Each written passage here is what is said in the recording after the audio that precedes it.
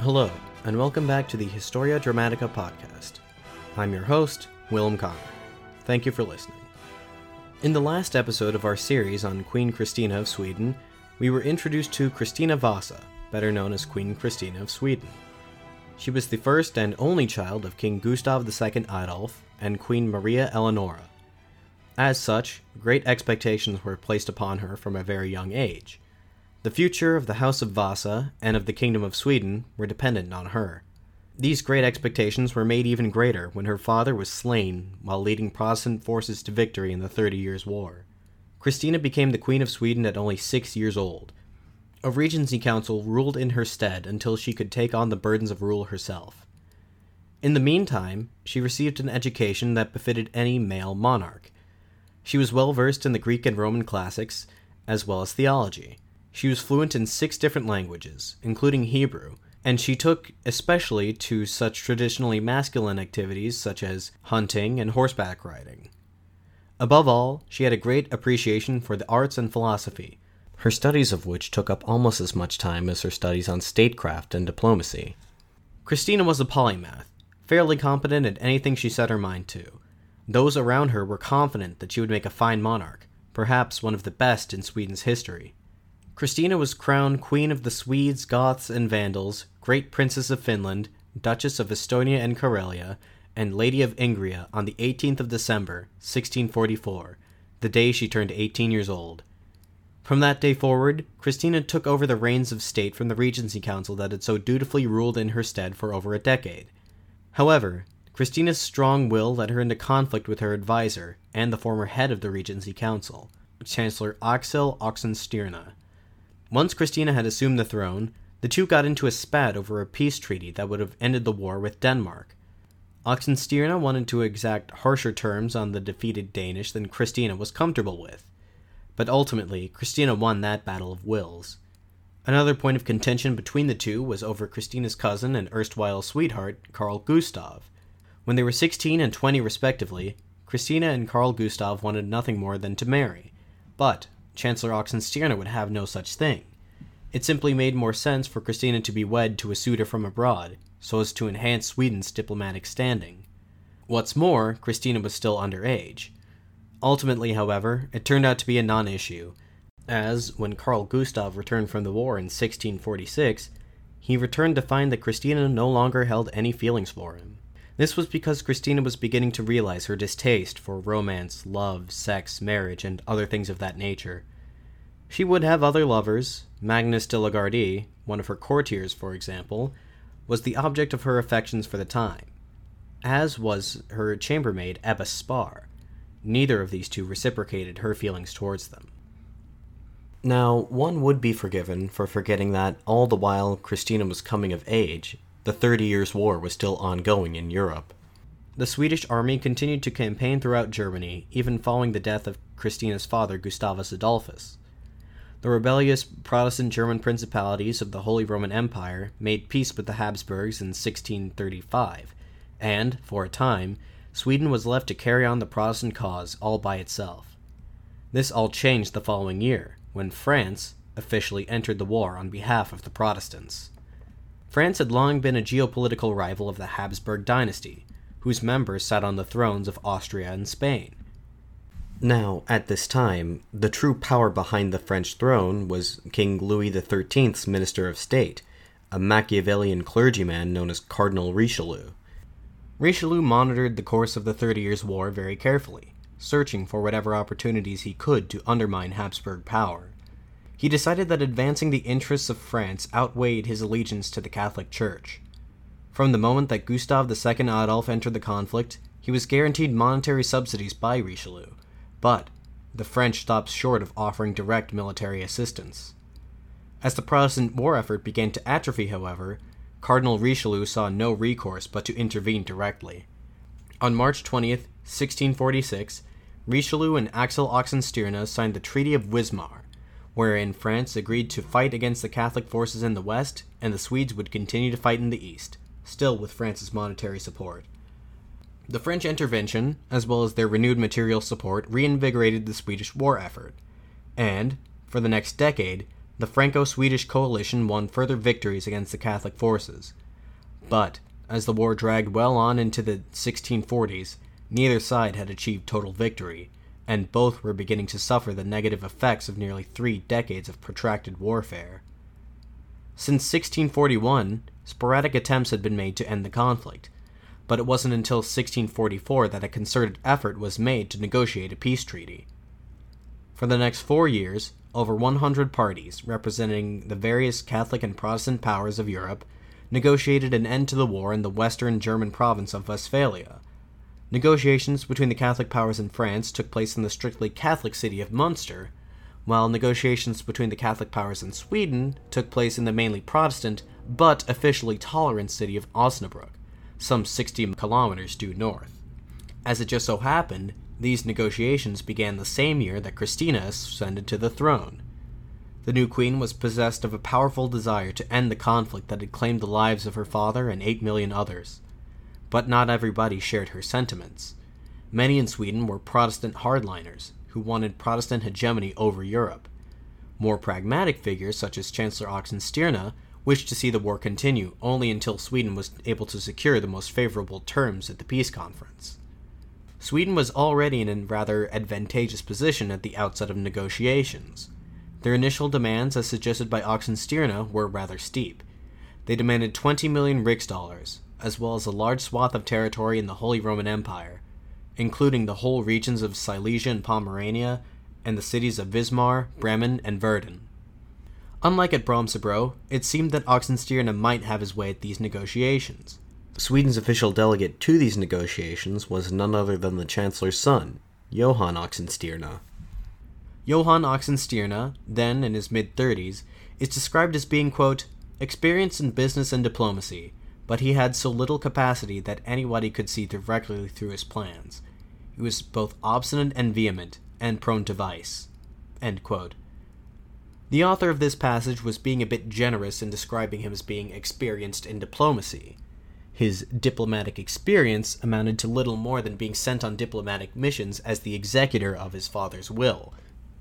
Given this description, it should come as little surprise to learn that Johan Oxenstierna did not take the proceedings very seriously. He acted as if he was in Osnabrück to attend a bachelor party, not to end the hitherto most destructive conflict in European history. He frequently hosted banquets with his massive retinue. He drank to excess nearly every night, and often slept in irresponsibly late. Still, Christina wanted to mitigate any influence the Chancellor might have on the negotiations, so she dispatched a second, smaller delegation to Osnabrück, headed by Johann Adler Salvius. The 60-year-old Salvius was of a commoner background, and over the years he had earned his way to great power and influence. He was a great deal more competent and responsible than his counterpart, and he is considered Sweden's most capable statesman of the period, next to the elder Oxenstierna himself.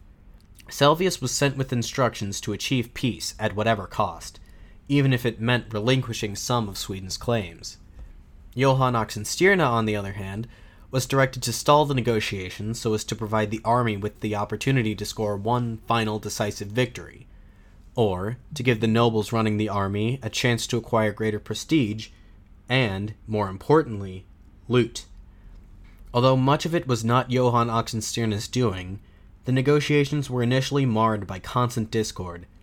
It was not until 1648 that the treaties of Munster and Osnabrück were signed, on May the 15th and October the 24th respectively. Collectively termed the Peace of Westphalia, these treaties finally brought an end not only to the 30 Years' War, but all wars of religion in Europe. It is also significant in the history of foreign relations for defining the modern nation-state and whatnot, but that isn't really relevant at this time. What is important to know is that, despite Christina's policy of moderation, for which she was much maligned by her contemporaries, Sweden still gained a considerable amount of territory from the treaty.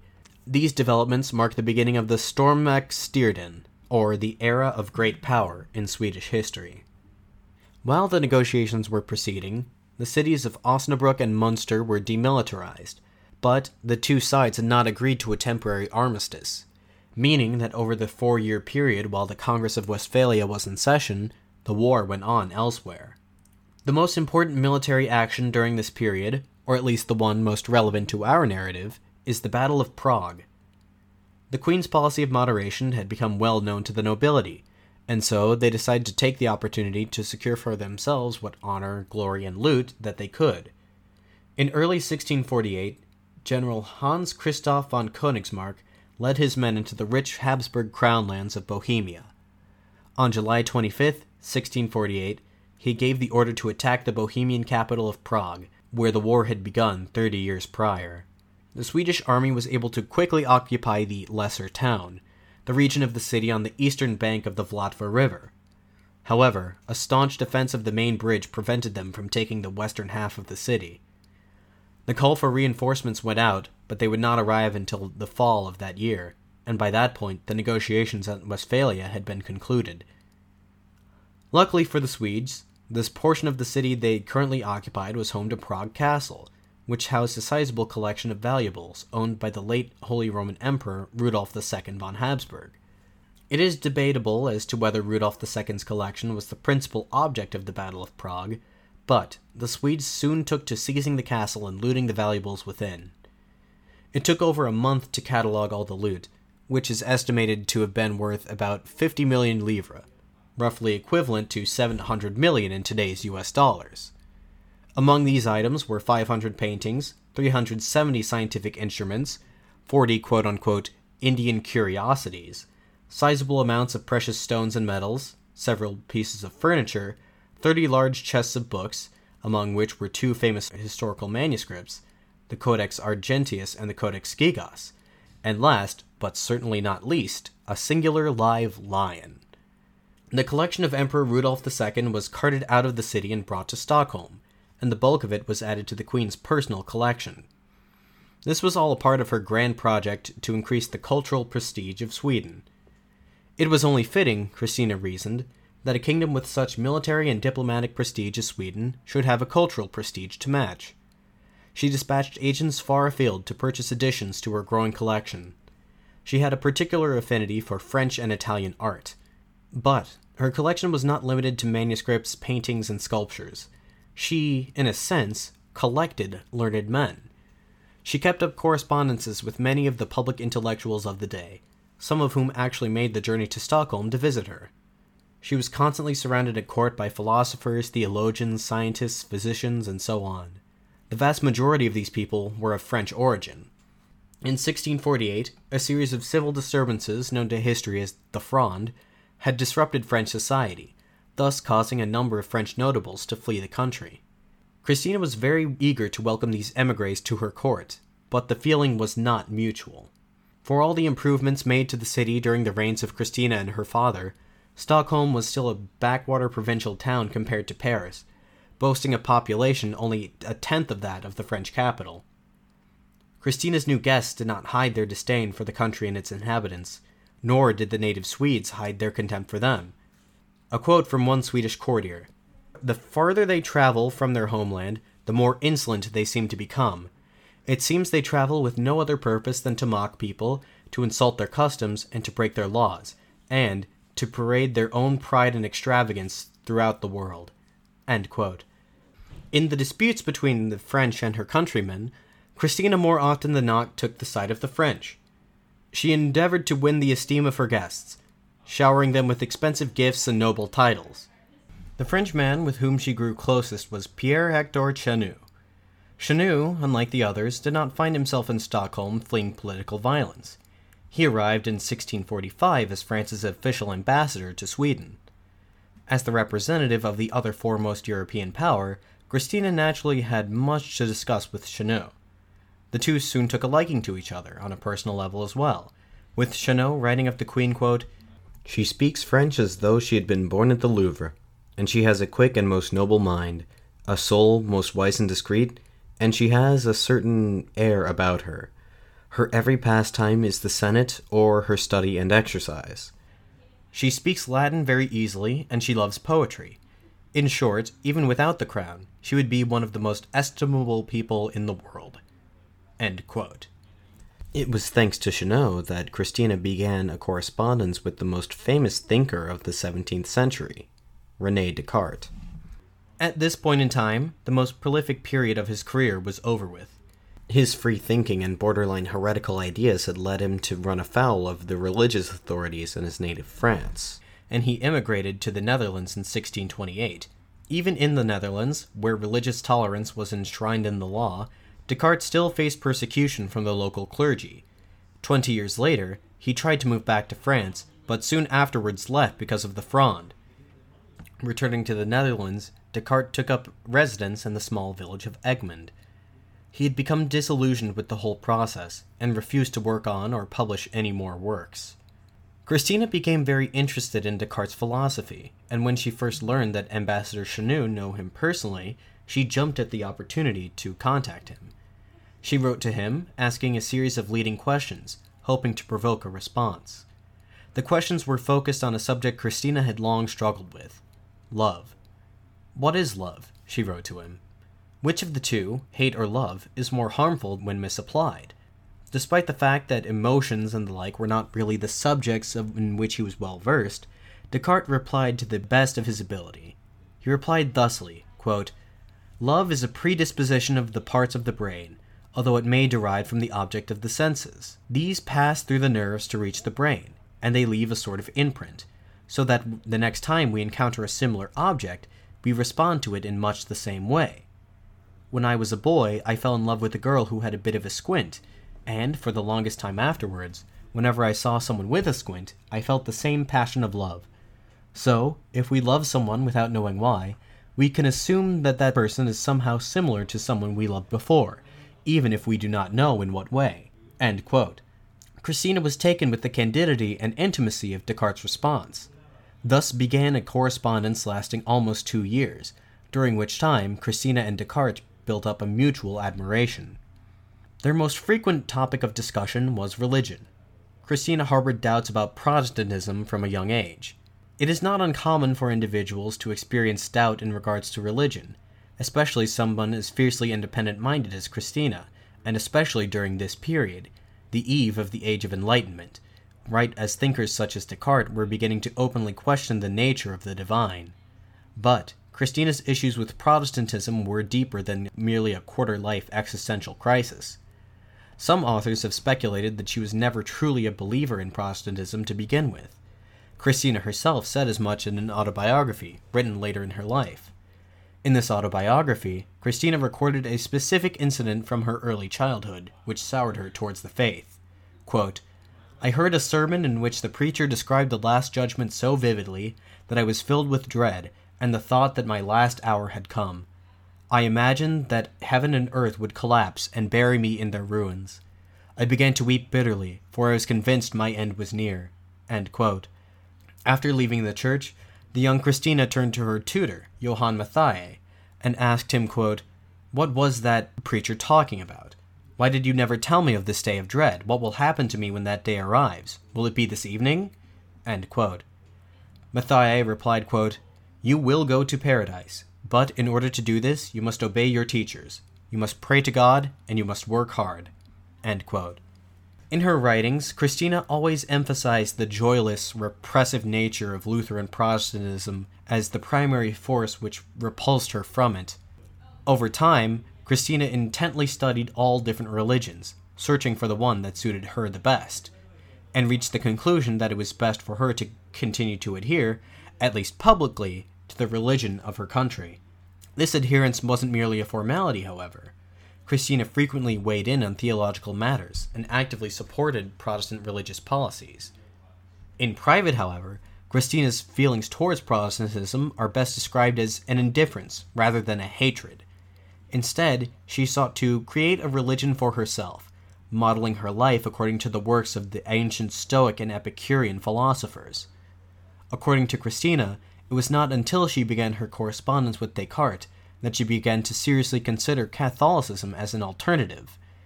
Despite his break with traditional Christian theology, Descartes considered himself to be a devout Catholic toward the very end. Drawing heavily from the ideas of the classical philosophers Christina so admired, Descartes asserted that humankind was indeed created in the image of God, and thus had free will. quote, "Free will is the noblest thing we can possess, because, above all, it makes us like God to some extent, and frees us from being mere objects of creation." End quote. In Christina's mind, Descartes and his Catholicism came to represent the antithesis of the bleak Protestant theology she had come to so detest, that one's fate is predetermined by God, and thus one has little agency in their life. Eventually, Christina would also come to the conclusion that Catholicism aligned more closely with her personal convictions, including the intellectualism and aestheticism she found so lacking in her own society, but also celibacy. Given the volatile cultural climate surrounding religion at the time, a public conversion to Catholicism was unthinkable. Such a thing would result in the queen being forced to abdicate her throne, at the very least. And at the moment, the notion of converting to Catholicism would have been little more than a passing thought in the mind of the 23-year-old queen. For the time being, she contented herself with learning all that she could about Descartes' philosophy. It is for that reason that, in early 1649, she invited the philosopher to stay in Sweden and personally tutor her. Despite his claim that he, quote, "could not be more perfectly devoted to the Queen's every command even if he had been born a Swede," end quote, Descartes was very reluctant to make the long journey to what he described as the land of bears, rocks, and ice. Much of this reluctance can be attributed to simple laziness, however. He did harbor legitimate concerns as to how he, a Catholic thinker, would be treated in Protestant, anti-intellectual Sweden. I have alternatively seen it claimed that 1. Descartes made the decision to travel to Sweden to help Christina organize a royal academy there and to earn her patronage, 2. That Descartes was eventually persuaded to travel to Sweden by his friend Chanot, or 3. That Descartes was on the fence about relocating to Sweden, but was effectively kidnapped and forced to go by a small band of soldiers sent by Christina. Whatever the case, Descartes arrived in Stockholm in early October after a sea voyage lasting a little over a month. Despite all the to-do that Christina made about Descartes coming to Sweden in the first place, for the first 2 months the two hardly had the opportunity to see each other. Descartes moved into Chanot's house, within walking distance of Christina's residence at the castle of Trécornor. There he finished his most recent work, a treatise on human emotion entitled Passions of the Soul. This work was based on his correspondence with both Christina and Princess Elizabeth of the Palatinate. It soon became clear from the limited interactions between Christina and Descartes that they did not get along. Christina was somewhat of a debutante. She rarely held great interest in a single subject for an extended period of time. Thus, between the time of her correspondence with Descartes and the time of his actual arrival, Christina had lost interest in the subjects he dragged him across the Baltic Sea to teach her. He was nevertheless determined to win the Queen's good graces. He was commissioned to write the libretto for a ballet that was to be performed on the Queen's birthday in her honor. It was entitled The Birth of Peace, and was intended to honor Christina for her efforts in helping to end the 30 Years' War. Unfortunately, Descartes did not have that much of a talent for the stage. He was spared the indignity of being forced to personally perform in the ballet, but he was quite embarrassed at the poor quality of his work. He attempted to have all copies of The Birth of Peace destroyed. One copy was allegedly saved from the flames by Pierre Chanot, although I have yet been unable to locate this text. The Birth of Peace was received surprisingly well at court, however. So well, in fact, that Descartes was commissioned to write a second dramatic work, although this one was to just be a stage play. He never had the opportunity to finish it. In January of 1650, Christina had finally decided to put Descartes to use. She obliged him to give her philosophy lessons 3 times every week at 5 o'clock in the morning. January was the coldest month of a particularly cold year in Sweden. Descartes did not take very kindly to the harsh Swedish climate, and he is quoted as saying that the weather there was cold enough to freeze men's very thoughts. The stress of arising at such an ungodly hour, combined with the poor heating in the castle, made the 51-year-old Descartes susceptible to illness, and by the end of the month he was bedridden with influenza. Christina sent one of her personal physicians to attend to him, but he refused treatment on the grounds that he did not trust Swedish medicine. Instead, he relied on his own, very limited knowledge of medicine, and opted to self-medicate with a concoction of wine and tobacco. His condition only continued to worsen. He soon developed pneumonia. By the time he finally accepted the Swede's medical treatment, it was far too late. On February 11th, 1650, René Descartes died. Christina did not really feel responsible for the philosopher's ignoble death, but she was devastated by it nevertheless. She planned to give him a grand funeral befitting someone of his stature, and she wished to have him interred in Riddarholm Church, alongside her father and previous Swedish kings. These plans hit a bit of a snag when the clergy voiced their opposition to the burial of a Catholic in a Protestant church. Ultimately, Christina's preoccupation with other affairs led funeral plans to be postponed. After 2 weeks had passed, Descartes' body was buried, out of necessity, in Stockholm Cemetery for the unbaptized, which, in this context, means infants, the unidentified, and heretics. Instead of the grand marble tomb Christina had wanted for him, Descartes' gravesite was marked by a simple wooden plank. It would not be until 1666 that his remains were repatriated to his native France. What it was that distracted Christina from Descartes' funeral were the preparations for her coronation. Christina had been reigning queen for half a decade now, and she still had yet to be officially crowned. Periodically, plans for a coronation ceremony had been drawn up and subsequently abandoned because the resources were needed elsewhere. But now, with the war in Europe concluded, the men of the Reichstag felt comfortable enough with the country's financial situation to begin the preparations in earnest. Not only that, but many saw this as an opportunity for Sweden to demonstrate its prestige to the rest of the world, showing that Sweden's people were as cultured as its military was mighty. The date was tentatively set for October 20th, 1650. Over the next few months, the Reichstag regardless found itself struggling to come up with the funds required for the ceremony, for reasons that will be readily apparent. Christina's coronation robe was, quote, an extraordinary creation of purple velvet lined with ermine and trimmed with pearls and laden with circles of solid gold crowns. It was 12 feet long, and the weight of the crowns alone made it difficult to manage. End quote. Even Christina herself was distressed by the astronomical cost of the garment. The throne room at Uppsala, the traditional coronation place of Swedish kings, had to be redecorated. Christina ordered, at the last minute, 35 paintings from the Dutch artist Jacob Jordaens for the occasion. She also ordered several tapestries, with which to decorate her royal apartments back in Stockholm. Christina also insisted that a series of triumphal arches in the Roman style be built for the occasion. In May of 1650, a mere 5 months before the ceremony was to take place, the venue was changed from Uppsala to Stockholm. 2 of the 3 grand marble arches Christina had envisioned had to be abandoned. There was simply no way they could be completed in such a time frame. All efforts focused on the main arch, which was now to be made of canvas and plaster over a sturdy wooden frame. Thanks to the efforts of the skilled French architect Jean de Valais, the arch not only looked passable, but several observers attested that it looked just like the Great Arch of Constantine in Rome. The crown itself, ironically, was one of the less grand expenses. Maria Eleonora's old crown was to be used, after having been refurbished and upgraded to reflect Christina's superior rank. The ceremony proceeded as planned, on October 20th.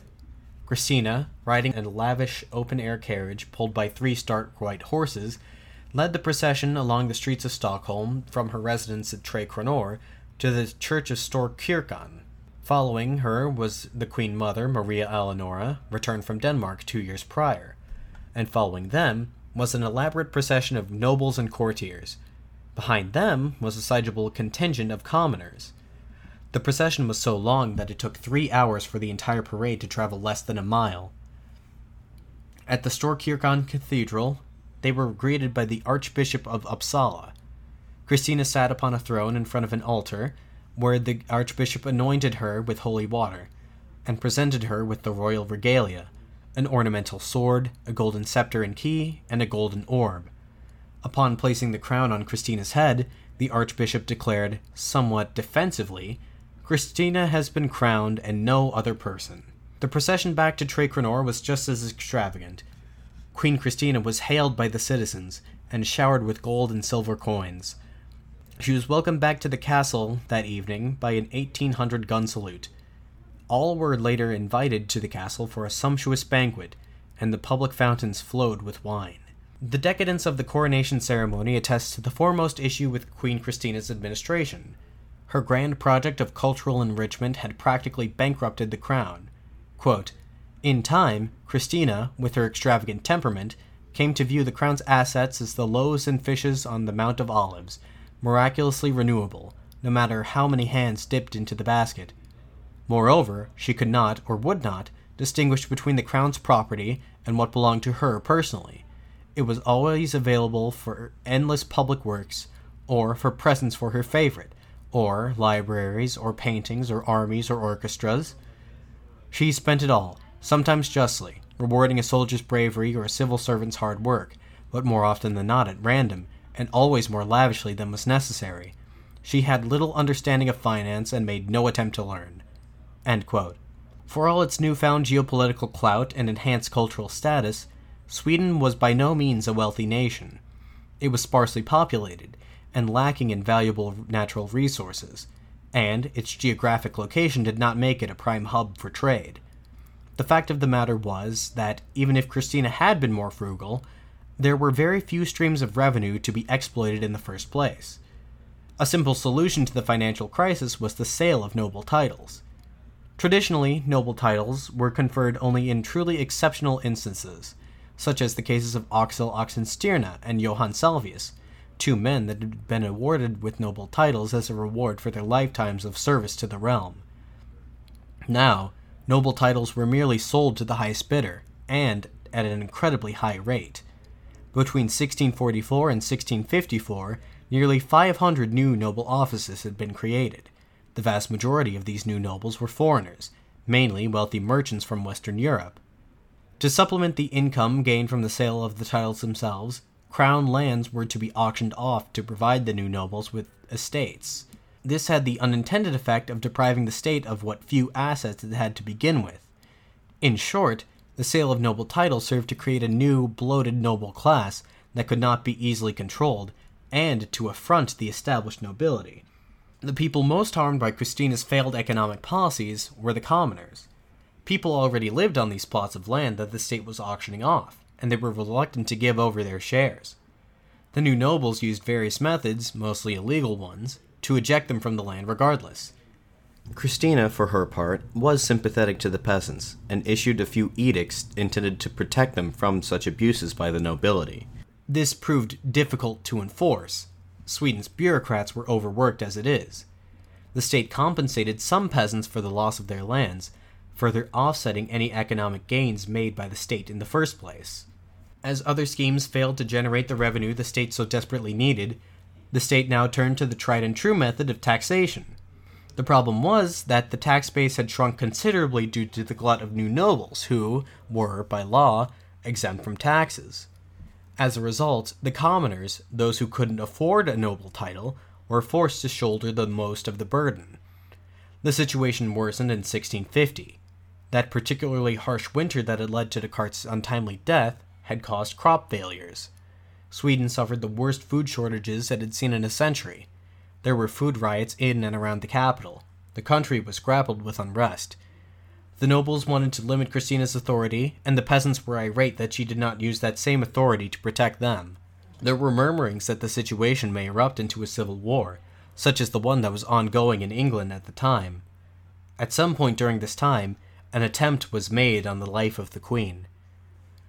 While she was in church one day praying, a would-be assassin brandishing 2 daggers charged through the crowd of worshippers towards the Queen. He was able to overcome 2 of her bodyguards. The captain of the guard, who was in the midst of prayer, became aware of the situation at the last minute, and put himself between the Queen and her attacker. After a short struggle, he was subdued. He was later found to be insane, and was committed to an asylum. The Queen only continued to lose popularity with the masses. In December 1651, Carl Gustav, while on a hunting trip at Åland, came into possession of a rather scandalous letter from an anonymous author. The letter was primarily a scathing critique of Queen Christina.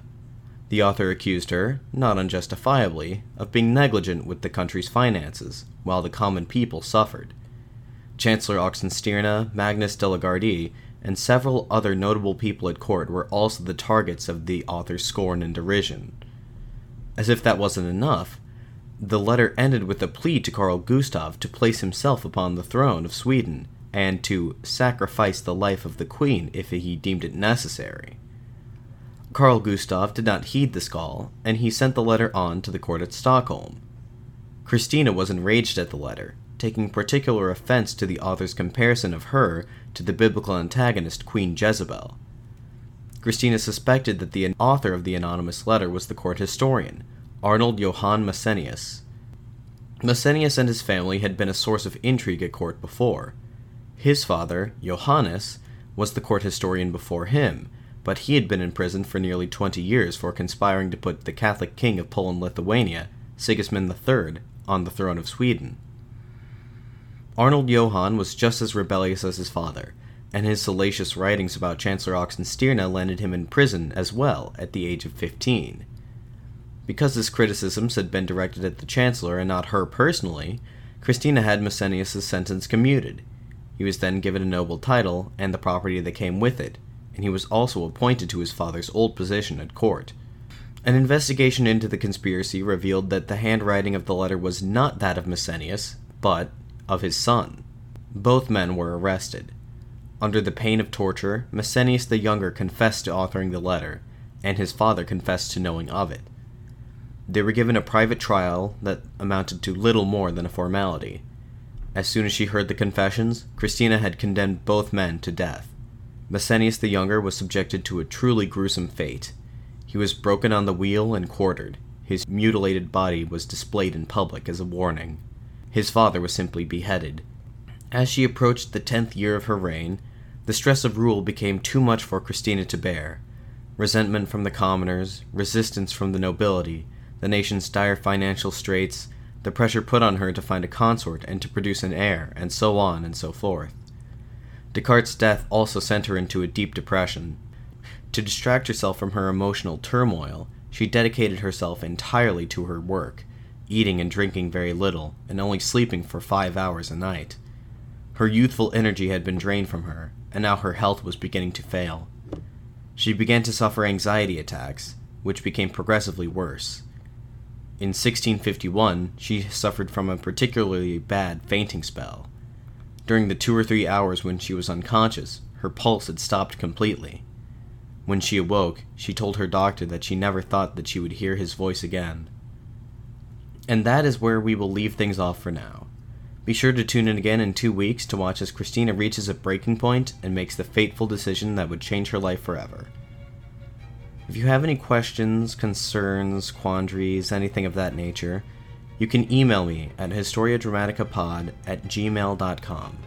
Alternatively, you can address such things to me via Twitter or Facebook, links to which will be in the description of this episode. Until 2 weeks from now, this has been the Historia Dramatica podcast. Thank you for listening as always. I'm your host, Willem Connor, signing off.